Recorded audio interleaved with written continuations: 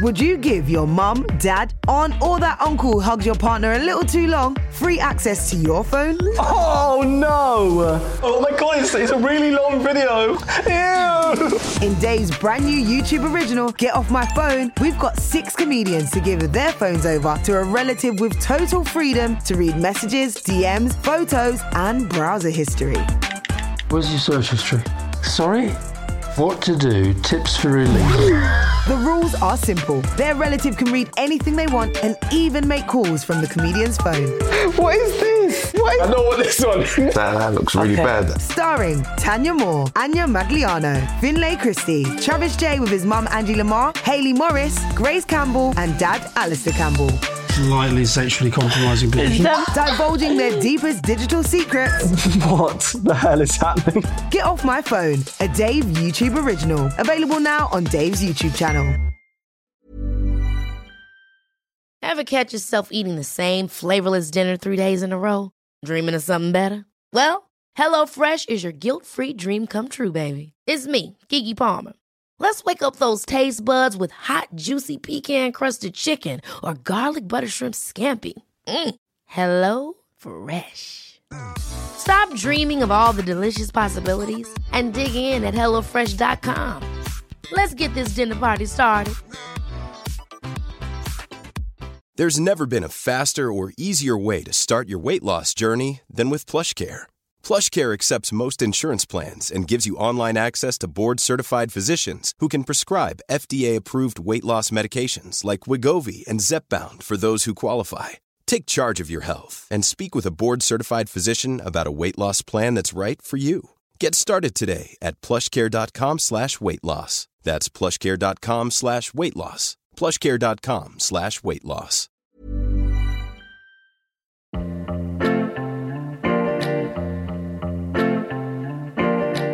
Hello and welcome to Conversations Against Living Miserably, a podcast where we try to find solace in a world where our brains are usually against us. My name is Aaron Gillis, and each week I'll be joined by... Me, Lauren Patterson. Each week we chat to different guests about how they try and live their life without misery, but we try and do it with a little bit of laughter, because otherwise that sounds like a pretty gloomy idea for a podcast.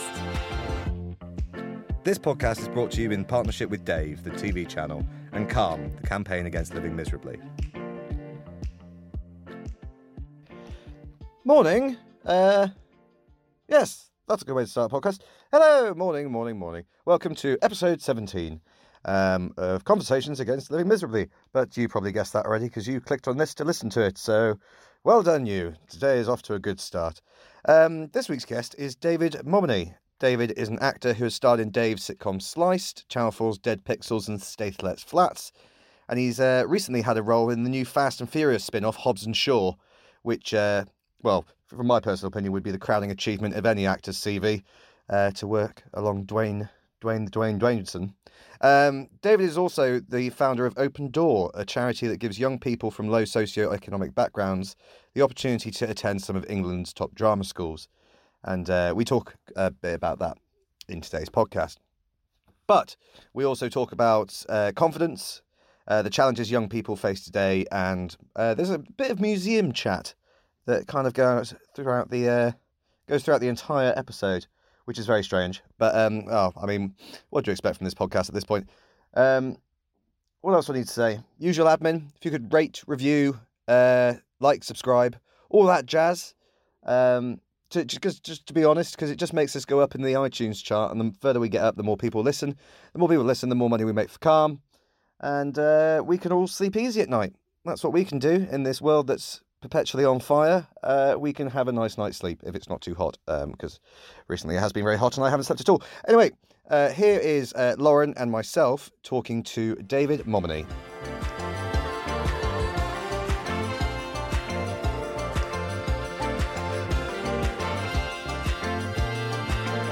David Mominy, welcome. Thank you so much for joining us. Hello. So we'll start with the question we always start with. When was the last time you felt calm? I felt calm a few weeks ago when I had some time off, and I was I didn't have any deadlines or anything hanging over me, and I purposely took time out, which I'm trying to do more these days, because I run a charity as well. which maybe we could talk about later. Oh, yes. But it just means that that you can just constantly be working because there's just always stuff to do. And I think before that, I went to Cape Verde. Oh, no. That was nice. And there's nothing there. Like, the tourists have just found it. Like, TUI have found it, and they have taken it over. Bastards. But we were on a non-TUI hotel just slightly out. It was called, like, the Buddha Retreat or something. It was lovely. It was really nice and really calming. There you go. Nice. So do you find, now that you are kind of trying to get more of a time to yourself outside of these, like, working areas, what activities or what do you, like, let yourself do on your time off, on your downtime? I think because I'm so, like, there's always stuff to do, that me just sitting on the couch doing nothing is really enjoyable. Yep. I'm a big advocate for that. I think that's... And, like, having a social life. Like, I realised the last couple of 2 years, I haven't really, like, had a social life and, like, catching up with friends. And these are really basic things that everybody like, this is really basic, David. But, like, for me, they don't happen... I sound like a martyr, don't I? Like, they don't happen that often. So, like... I had like a Sunday off and I was like, right, I'm just going to text like a bunch of people and be like, is anyone, let me be a good friend again. I'm back. Yeah, it's just that for me, it's just those really like simple things that I don't always get to do that I think I used to obviously just take for granted. But those are the things that you instantly, the moment you get busy, they go away because they seem like so simplistic and so kind of they're every day that you instantly forget them. I'm such a big advocate for the sitting on the sofa doing fuck all thing. Yeah. Because when people talk about self-care and all these different things, like, you need to go do yoga, you need to go for a massage. Like, when was the last time you sat on the sofa, chucked a box set on and ate crisps and just didn't think at all? And it's so lovely. Exactly that.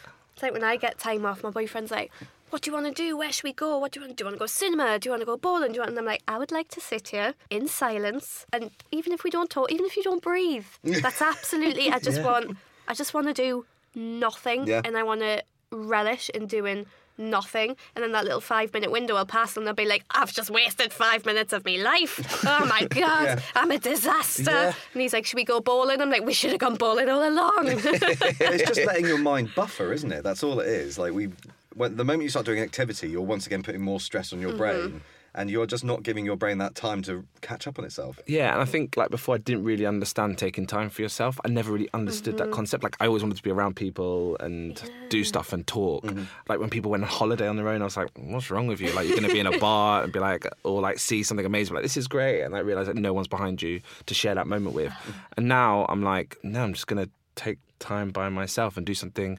I went to the British Museum to see an exhibition. Like, that's mad. That's like I realised, like, I'm aging and I'm okay with it. And I got there and they were like, the exhibition's sold out. And I was like, well, how do I get in? They were like, you'd have to become a member. So I'm now a member of the British Museum. Do you know what I mean? Like, that's mad, isn't it? Like, that is actually, like... That's full I'm self-care. 32, do you know what I mean? Like, I'm not... That's proper... I'm just going around looking at the... I'm going to say it wrong. Assyrian. Yeah. So all the ancient, like... Syrian sort of that and Iraqi, that kind of ancient stuff. And I think because I'm half Iranian, so like the ancient I've always liked that kind of stuff. And I was like, I'm going to go to this thing. And I had this day off. This was the calm time. This was the calm time I was talking about. I missed the big event. The actual thing where I went to the British Museum and did that and went round and I felt great. Felt freaking old, but like great. But how about theatre for you? Because that's quite a big part of your life, isn't it? It is. And I think... Again, with the busyness, it's like actually you find yourself not going to the theatre that much because you take it for granted it's there. But definitely. Like, I think it's that I've not had an issue with, and I've always been quite inspired by. And I probably cry, like if I moved and cry, like I'll probably cry more at a piece of theatre than I would TV or film sometimes. Yeah, like that's oftentimes when I'm like really moved, because I guess what theatre does that television or film doesn't do is that it can change a room and everyone can feel that thing in the room. Does that make sense? Yeah. I'm probably more moved at the theatre.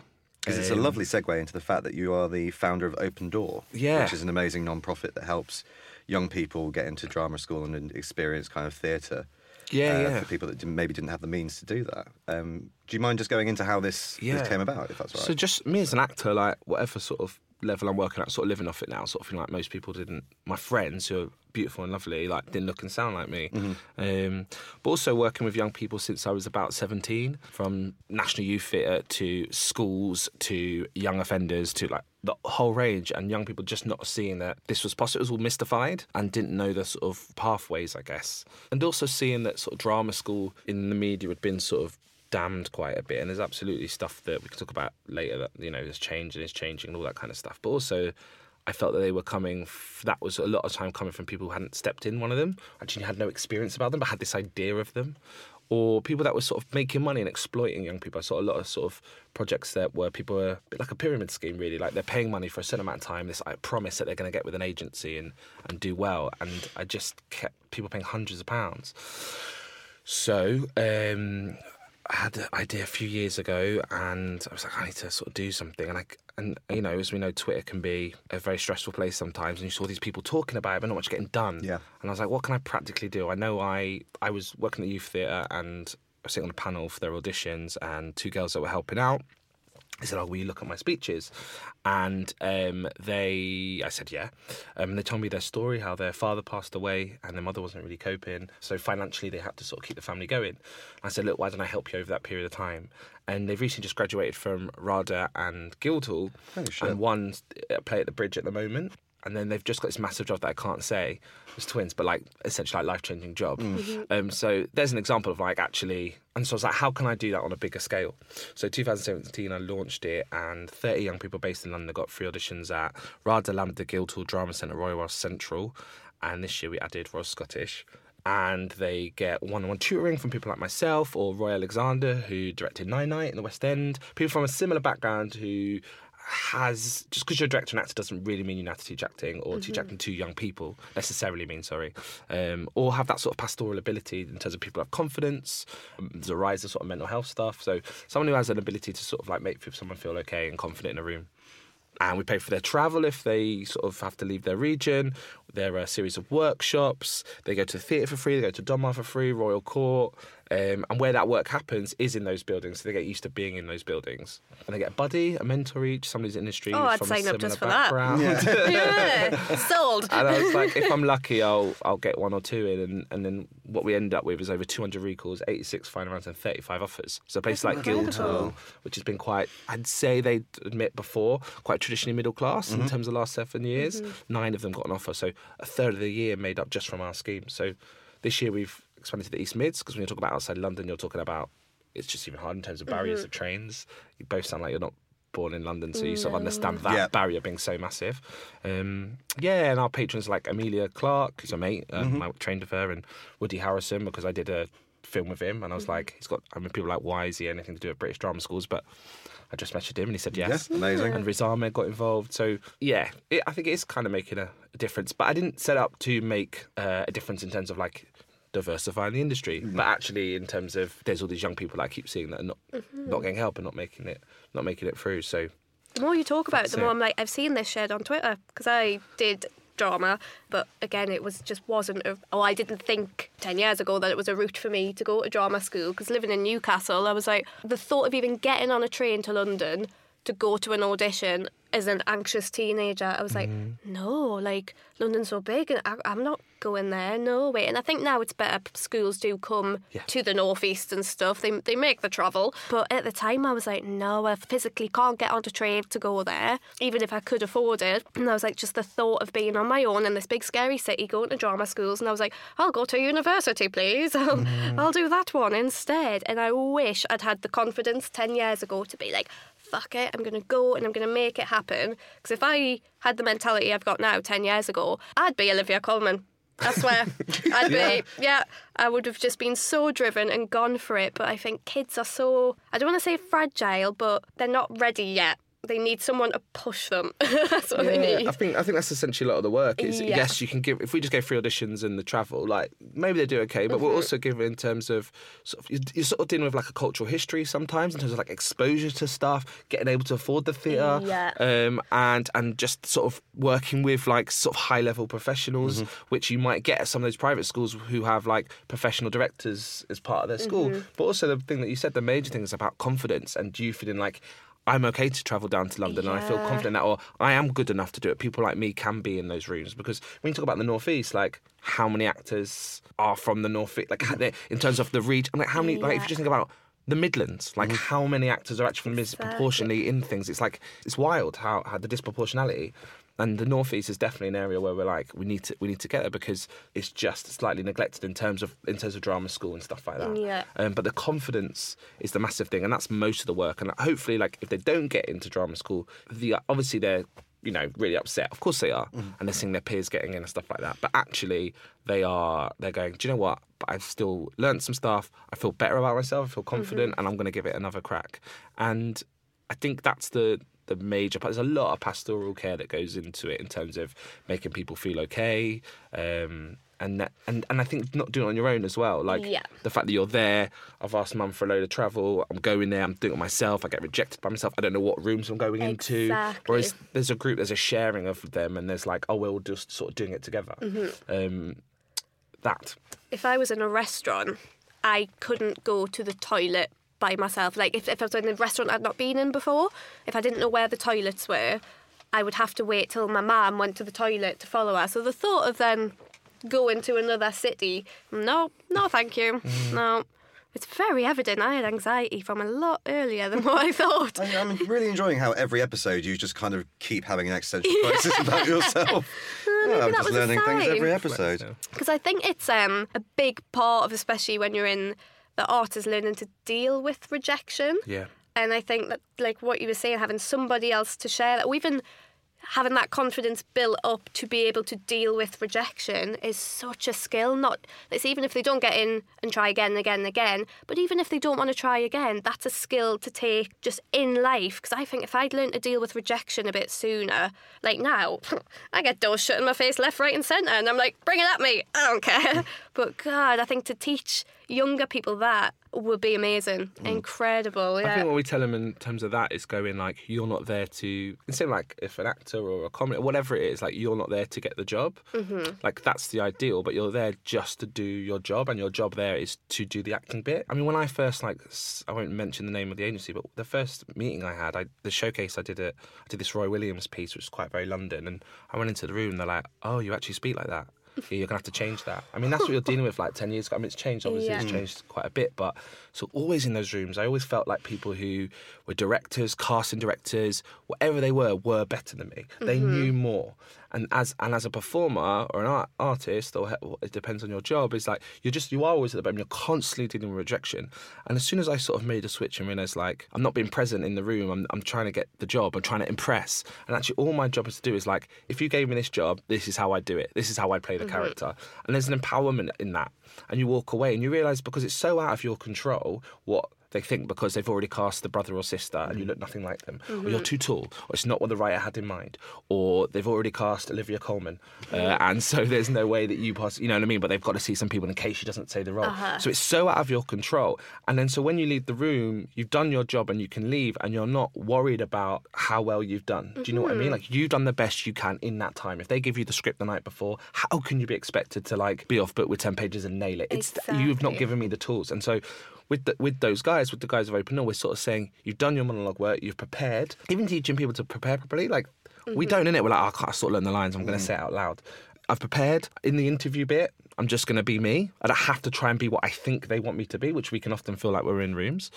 And so when they leave those auditions, they're like, I've done my bit and that's it. So whether they get a recall or not, there's a confidence in that. Yeah. I think I wish someone taught me that when I was, rather than a feeling of failure. Yeah, it's got nothing to. It was out of my control. I did the best I could, and that's all I can do.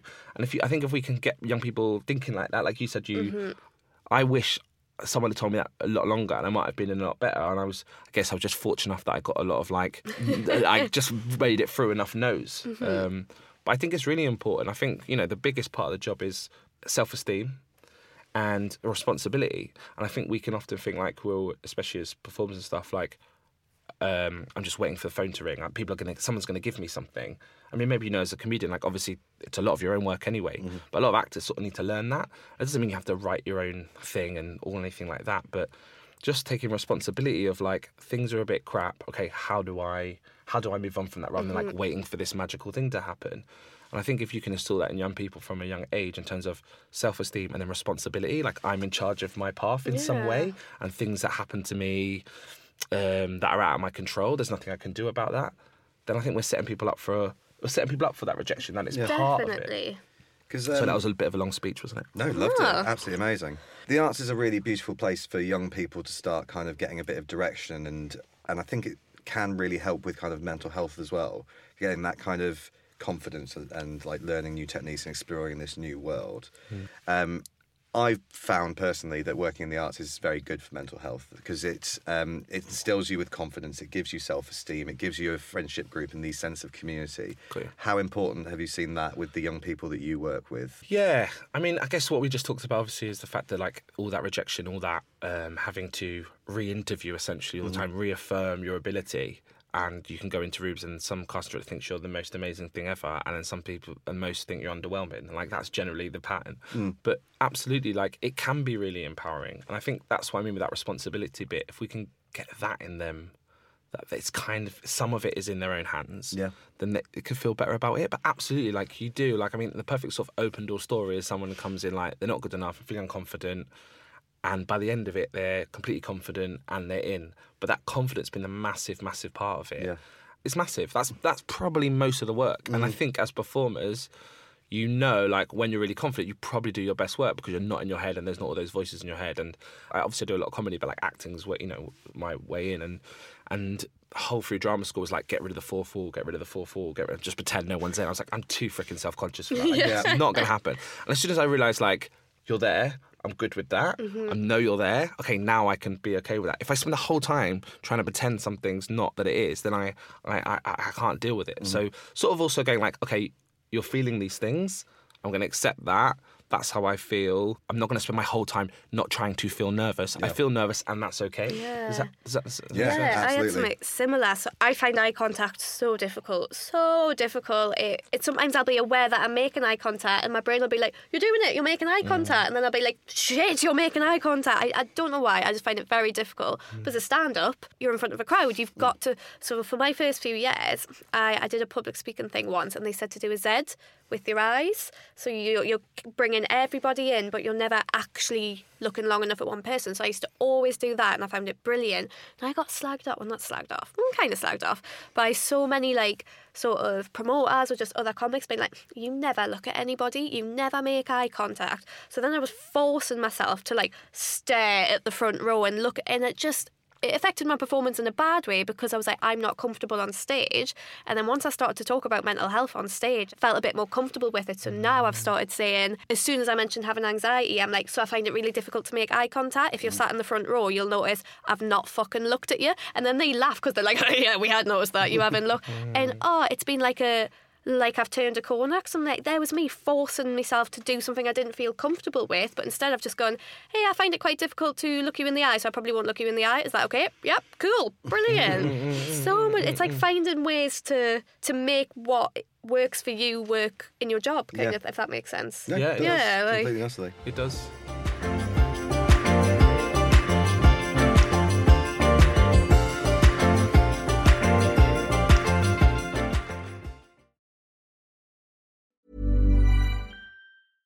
Hey, I'm Ryan Reynolds. At Mint Mobile, we like to do the opposite of what Big Wireless does. They charge you a lot, we charge you a little. So naturally, when they announced they'd be raising their prices due to inflation, we decided to deflate our prices due to not hating you. That's right. We're cutting the price of Mint Unlimited from $30 a month to just $15 a month.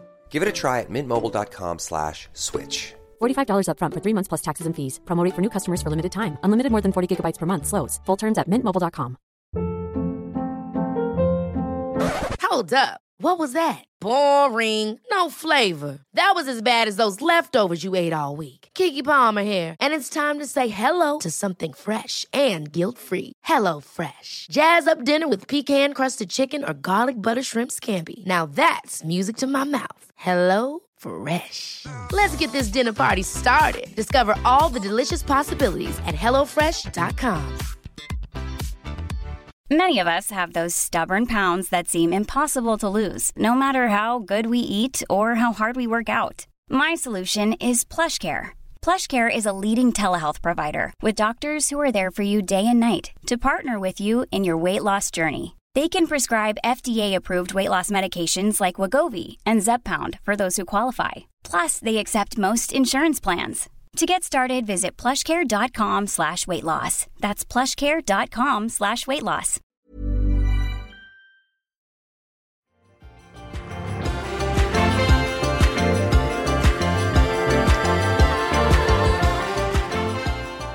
So, as kind of founder of this organisation, which does help a lot of people, do you find that you are able to look after yourself at a equal amount that you are looking after other people, or is that something that usually takes responsibility into your detriment? Yeah, like I think this year I've been really better at raising enough money to have someone full time. Obviously takes some off, but I've done stuff like, okay, I'm taking Sunday off because anxiety and all those things, like.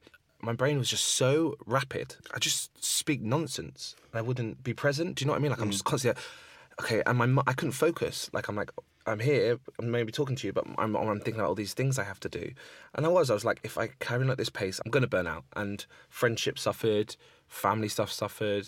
Not just like arguments, but like I said, I didn't spend time with people because I wasn't looking after myself at all. It's 11 o'clock and I got 3 hours. Like I've got to learn some lines. Because there's an audition tomorrow that I haven't prepared enough because I've put Open Door first, which was a lot of other stuff. Like, yeah, I think it's fine to say.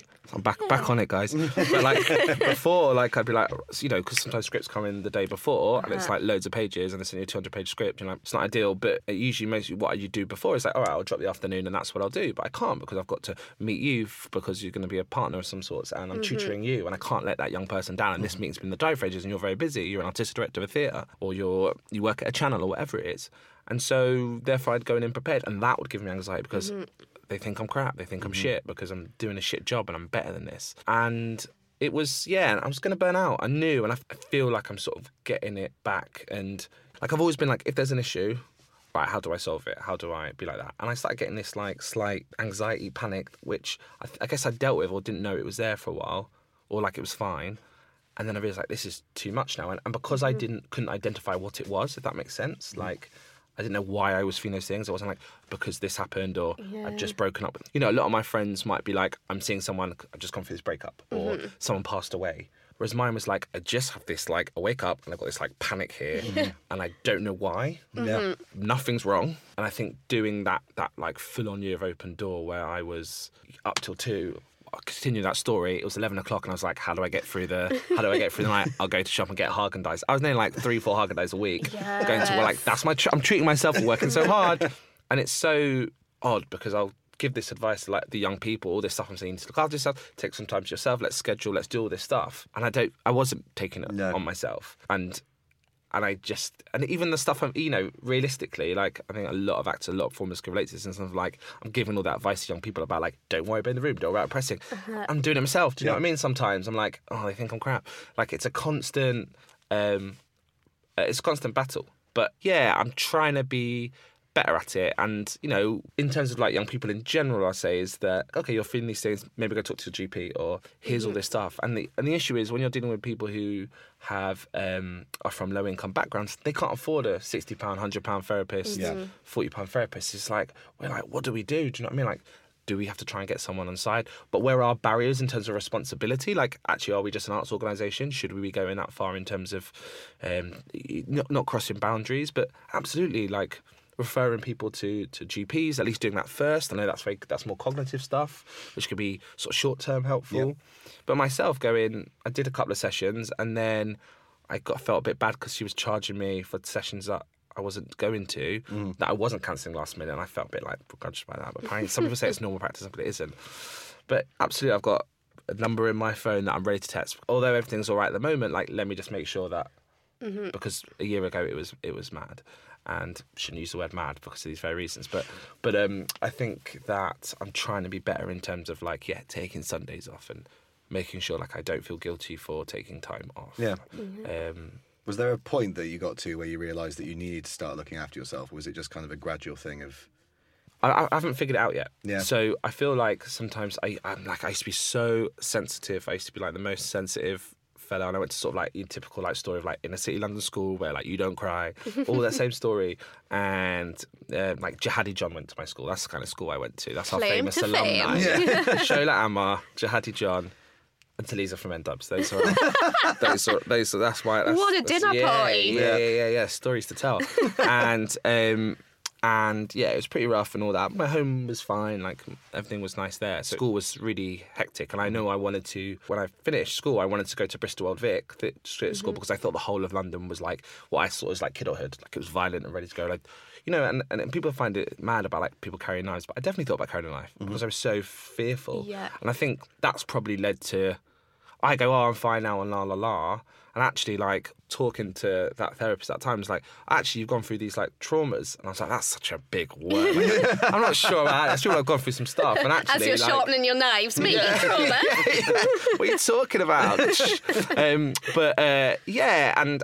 I guess I cracked on with life. And I just always, you know, on and on. And then you realise, actually, maybe that stuff did take a hit somewhere. Do you know what I mean? Like maybe that did do something for your confidence if you're constantly bullied or whatever it is. But that raises an interesting point, actually, because if you felt like that when you were younger, was that a bit of the inspiration behind starting Open Door? I mean, London, we're very lucky. Like, there's so much stuff. Like, I try to sometimes remind the London lot that actually, like, although, like, times are hard, like, they're not as hard as if, like, you're from a town somewhere. Like, some of the parts of East Mids, like Derby, like, the only arts organisation is the theatre itself. Like, there's nothing in the area. So if you're a young person into the arts, you're just not exposed to that. As we know, like, arts, there's PE teachers teaching art and drama on a rotation. Like, that's the level, that's what we're dealing with. And people telling me I was like insane to think that like I could be an actor. Like, that was such a massive thing. But like I sort of knew no other thing. And I think that self-esteem stuff, I think absolutely like my ability to make someone hopefully build their confidence through their acting is my ability to absolutely spot why their acting's not quite working out at the moment. It's because they're thinking in a certain way, they're confident. Because I was so neurotic and in my head and completely conscious the whole time that I feel like I completely understand where they're coming from. Whereas, performers who have absolute like, blind confidence, they're not always the best ones, but they've got absolutely blind confidence. That you're like, I don't know how you're doing that. That is amazing that you can have that confidence. And I think because my understanding of that, I guess, and the dip into the two worlds, but also being that anxious young person and understanding it, I guess, without... Yeah, I think so, perhaps. When was the first time you were made aware of mental health, like positive or negative mental health being a thing? Well, obviously, like mental health was only seen as like crazy. You are sectioned, or you're having a breakdown, or those are sort of the extremes. Depressed, I think people knew depression. I think that was a thing, but that was felt a very extreme thing. Was actually like it's only a few years, really, isn't it? That people here we are doing this podcast. Like it's only a few years that like people are identifying it as different. Yeah, that's not just black and white. Yeah, so there's a whole muddle of mess there in the middle. There's a whole muddle of mess, and I think we're at such a weird time where we're still sort of figuring it out completely. And this might be a bit controversial, but we're also living in a time where like labelling everything. Like at one point, I've had two partners say to me like, "I think you might be ADHD," and I'm like, God, what? No. And I'm thinking, like, what if I am? Like, but actually, like, so glad I wasn't. If I am, I don't know if I am. Maybe I should get checked out. But if I was, like, how that would have affected my thing. And I think so many young people are aware of, like, I've got mental health issues. And that's are still understanding what that means and what degree. And actually, like, okay, how much of it is actually confidence-wise, like, oh, we're still in our 20s and we're figuring out, like, when we get in our 30s.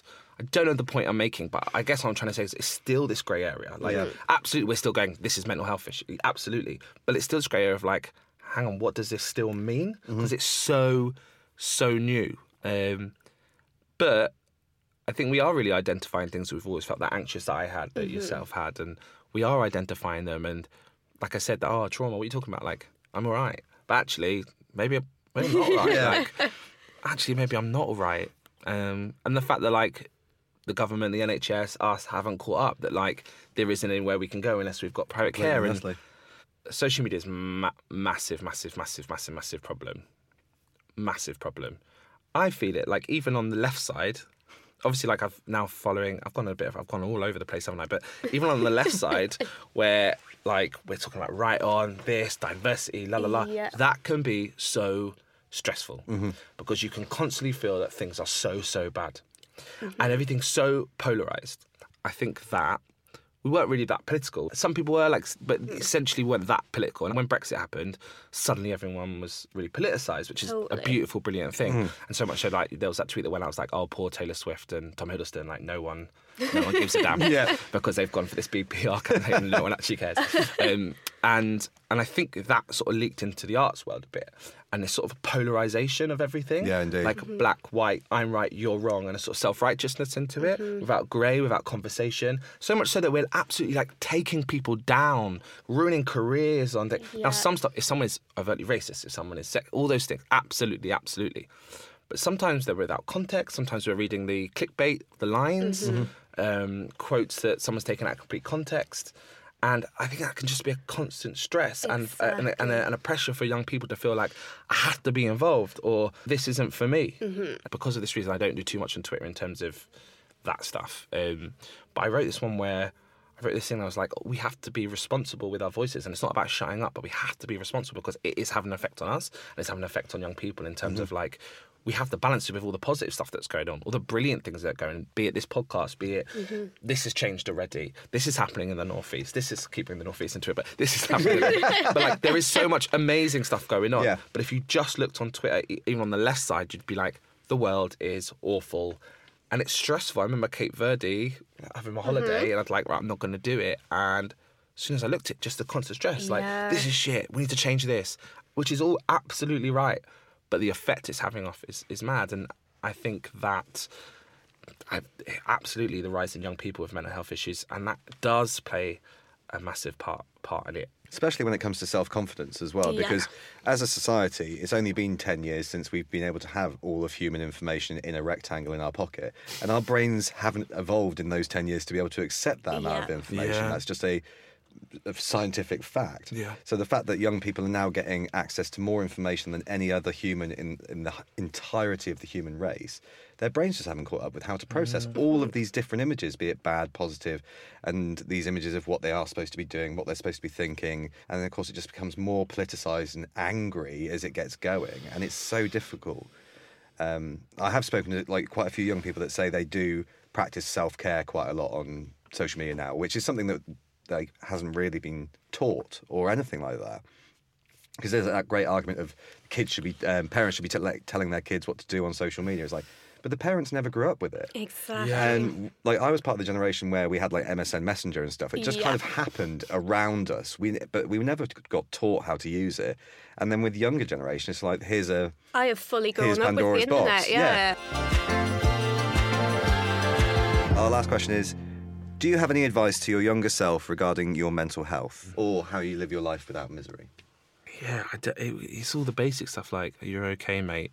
Like, you're okay. Like, everything's okay. Get a British Museum membership sooner. British Museum. Maybe talking to people more, but I don't know if that would have done anything. Like, I think as a young man, you have to pretend everything's okay all the time. I mean, it's just the obvious one of, like, you're okay, mate. Like, things take time, and to take the pressure off yourself, and all the stuff I guess we're teaching all the open door lot. Yeah. Which is probably why, like you said, actually, it's probably why I do it. It's like, actually, I wish someone had done that with me, or people did do that to me, and how can I pass that on? Sorry, I don't know if I have anything that interesting. No, that's a great answer. Lovely answer. Beautiful. Thank you so much, man. Thank you so much. Thanks for having me. No, our pleasure entirely. We hope you can take something from this podcast away with you into your day-to-day life. Whatever situation you're in, you're not by yourself. We can share our stories, share our experiences. We can help each other know that things do get better. And that's episode 17. Done. Crushed it. Done. Oh, yeah, okay. Thank you so much for listening. And thank you so much for David for coming in and letting us bother him for a little bit. And if you wanted to find out more about Open Door and if you could kind of get involved and help out, just Google it. Just Google it. I didn't write down the website address in my notes for this outro, so you just Google it. That's the most information I can give you at this point. Thank you to Lauren, obviously. Do you know what? Thank you to me. Never do that. Never thank myself. I don't do that much. And thank you to Dave and thank you to Calm for letting us make this strange little podcast. I should do this every week, really, but I always forget. But if you've got a few extra quid just lying around and you feel like just donating a bit of extra money to Calm, You can just go to, I think it's dave.uktv. Is it? Yeah, dave.uktv.co.uk/calm. Or something. Just Google Dave and Calm. Or just Google Calm, actually. Just go straight in. But if you could donate some money, that would be grand. They're an amazing charity. They do some incredible work. And all the money that we could possibly raise for them will be used in an excellent way. Anyway, that's probably enough for me speaking. If you could, like, subscribe, rate, review, tell people about the podcast, all that jazz. But I won't go into that too much in this outro because I say it every bloody week. And at this point, you must be sick of it. That's it. That's all the admin. That's all I've got. Come back next week if you want to. It'd be nice if you did. Bye, bye, bye, bye, bye, bye, bye, bye, bye, bye.